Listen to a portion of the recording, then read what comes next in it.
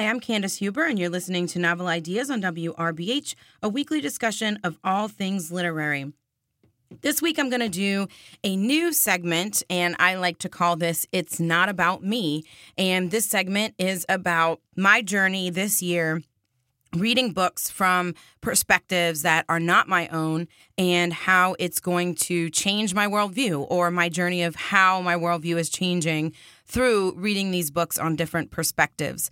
And so today I'm going to talk about the first book I read, which was a book that we read for the Brave New World Book Club, and it's called Between the World and Me by Ta-Nehisi Coates. And this book is a book about... It's a nonfiction book about the Black male experience in America. And Ta-Nehisi Coates writes it in a letter format to his son.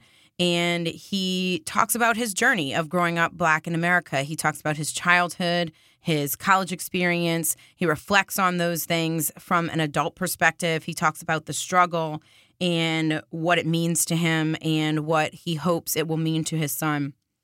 It had a lot of parallels, I thought, to a letter from the Birmingham jail by Martin Luther King Jr. And I really would recommend reading both of them sort of together or back to back, because I think that there are a lot of parallels there. They're both written in letter format, for example. They both talk about the struggle. And I think it was a really interesting book. I am a white woman, and so my perspective is obviously very different from Ta-Nehisi Coates, who is a Black man.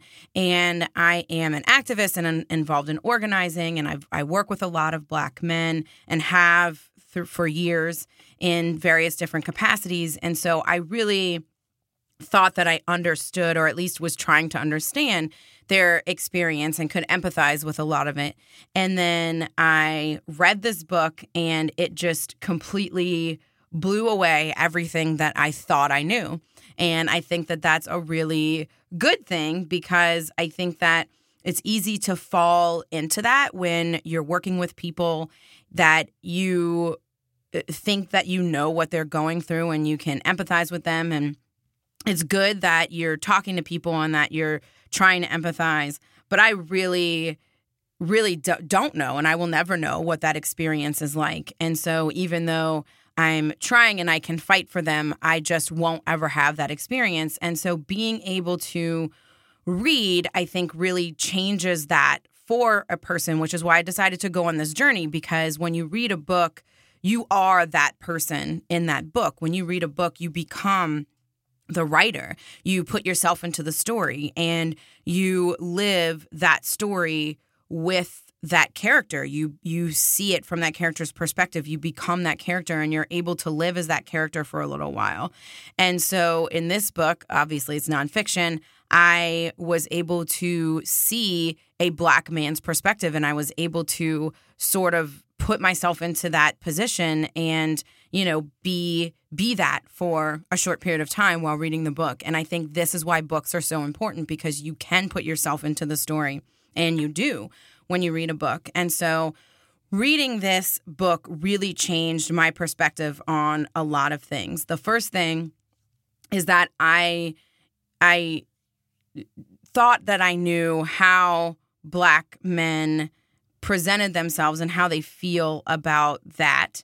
And Ta-Nehisi Coates really explains that really well in the book. And he frames it in a way that's really interesting. He talks about Black bodies, and he talks about how the Black body is threatened in a lot of different ways in America, and how you have to grow up just constantly being threatened all the time.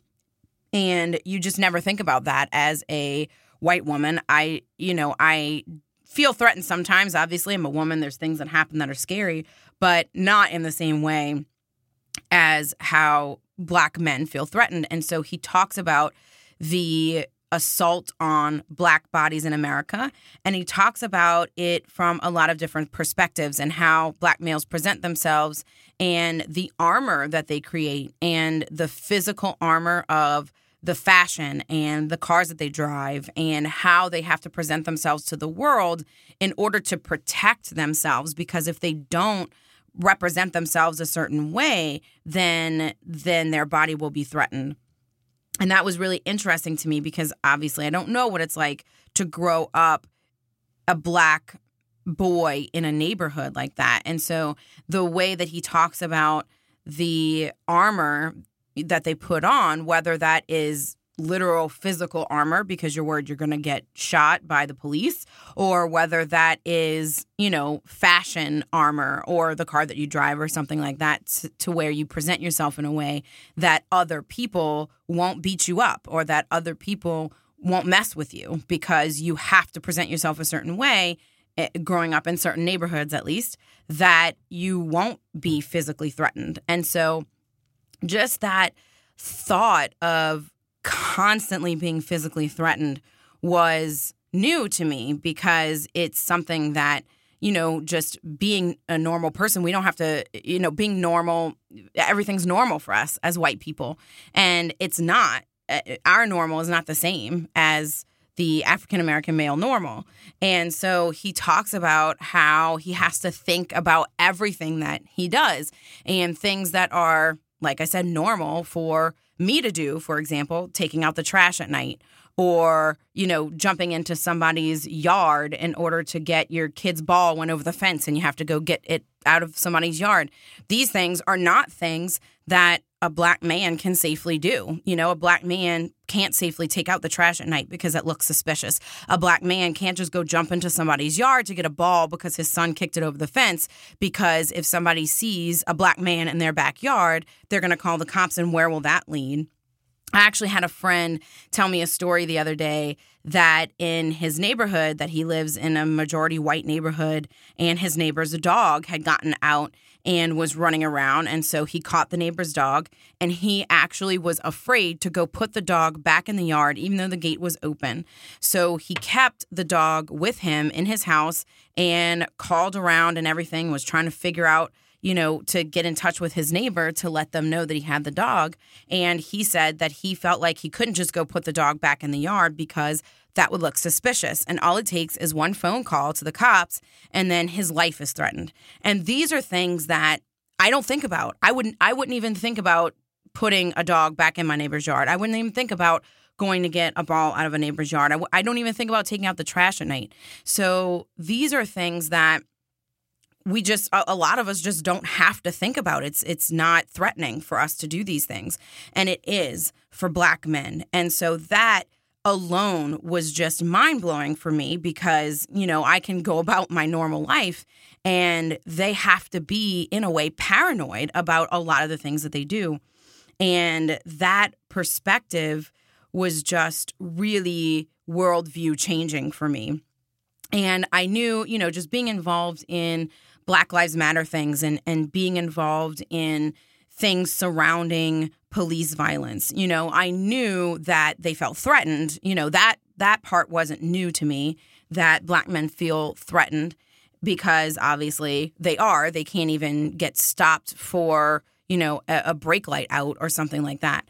But I didn't think about the normal everyday things that Black men may have to be paranoid in doing because they don't know. They just don't know if somebody's going to find whatever they are doing suspicious just because they're Black. And that is just really sad for me to think about that, to think about somebody who can't even put their trash out at night because they're worried about that.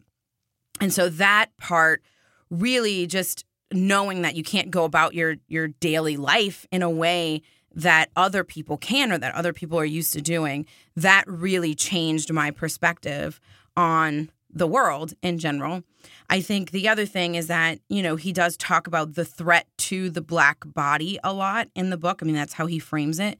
And, how everything is threatening, and whether that be a physical threat or whether that be an emotional threat, there are a lot of threatening things. And he talks about a lot of the experiences that he had growing up and in college that really changed the way he saw the world. And so going on this journey with him on the way he saw the world versus on the way I see the world, and being in that space, it was really very jarring. And he says things that you don't really want to hear. And he says things that you don't really want to hear. And one of the things that he talks about that's a pretty consistent theme in the book as well are the dreamers, which are white people. And he talks about how they're able to live in this dream world where it's not actual reality. And they're able to ignore a lot of the things that are going on because they can and because it doesn't affect them. And until something affects them, they're just willing to ignore it. And I found this to be really true, especially in today's society, that we do ignore the plights of other people because we can. And I think recently that's changing, which I think is a really good thing. But historically, we are dreamers. We kind of just live in our own world and we don't really look at what's happening around us and we don't really try to empathize or understand someone else's experience. And I think that all of those things are really important. Another thing that he said that really struck me was he talks about intentions in the book. And this is a word that I hear a lot in doing, activist work and organizing work. And even with my husband, even with my friends, there are people talk about intentions all the time. And, well, I might have screwed up, but my intention was good. I intended to do good, but I screwed up, or I intended to do this and I didn't do it, or whatever the case is. And Ta-Nehisi Coates talks about intentions specifically and how intentions don't matter. And at the end of the day, you can have as many good intentions as you want, but it doesn't matter because intentions aren't a real thing. They're not a tangible thing.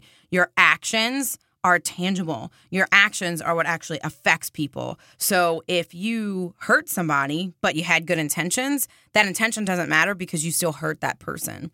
And this whole idea of intention and good intentions just not mattering, I think is really important right now because I think that a lot of people talk about intentions and talk about intentions of politicians or talk about intentions of other people and say, well, the intention of this safety pin is really good, but what are you actually doing with it?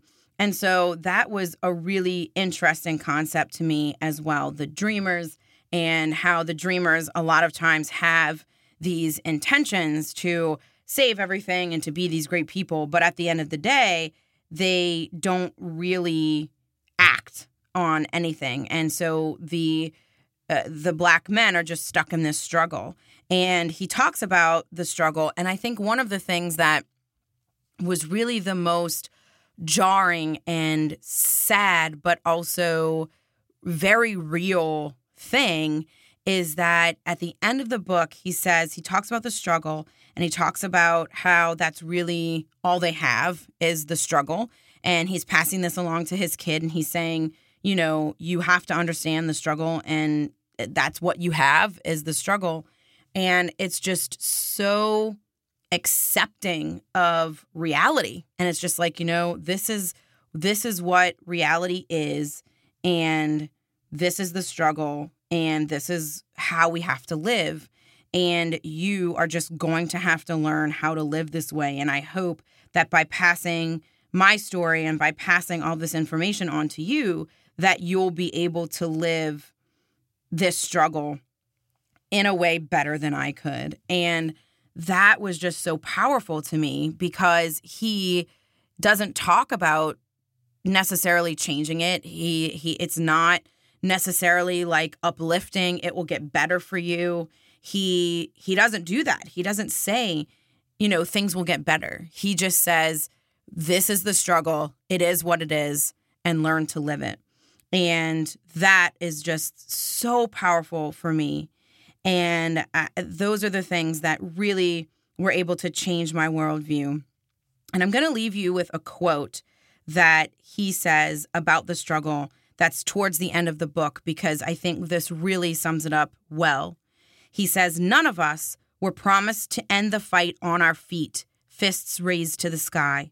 We could not control our enemy's number, strength, nor weaponry. Sometimes you just caught a bad one. But whether you fought or ran, you did together because that is the part that was in our control. What we must never do is willingly hand over our own bodies or the bodies of our friends. That was the wisdom. We knew we did not lay down the direction of the street, but despite that, we could and must fashion the way of our walk. The struggle, in and of itself, has meaning. This is from Ta-Nehisi Coates, Between the World and Me. This was It's Not About Me, and how this book has changed my worldview. Listen again next month. I'll be talking about a book called The Book of Unknown Americans, which is about the Mexican immigrant struggle. And I am excited to read that and talk about it with you. And you've been listening to Novel Ideas on WRBH. This is Candice Huber.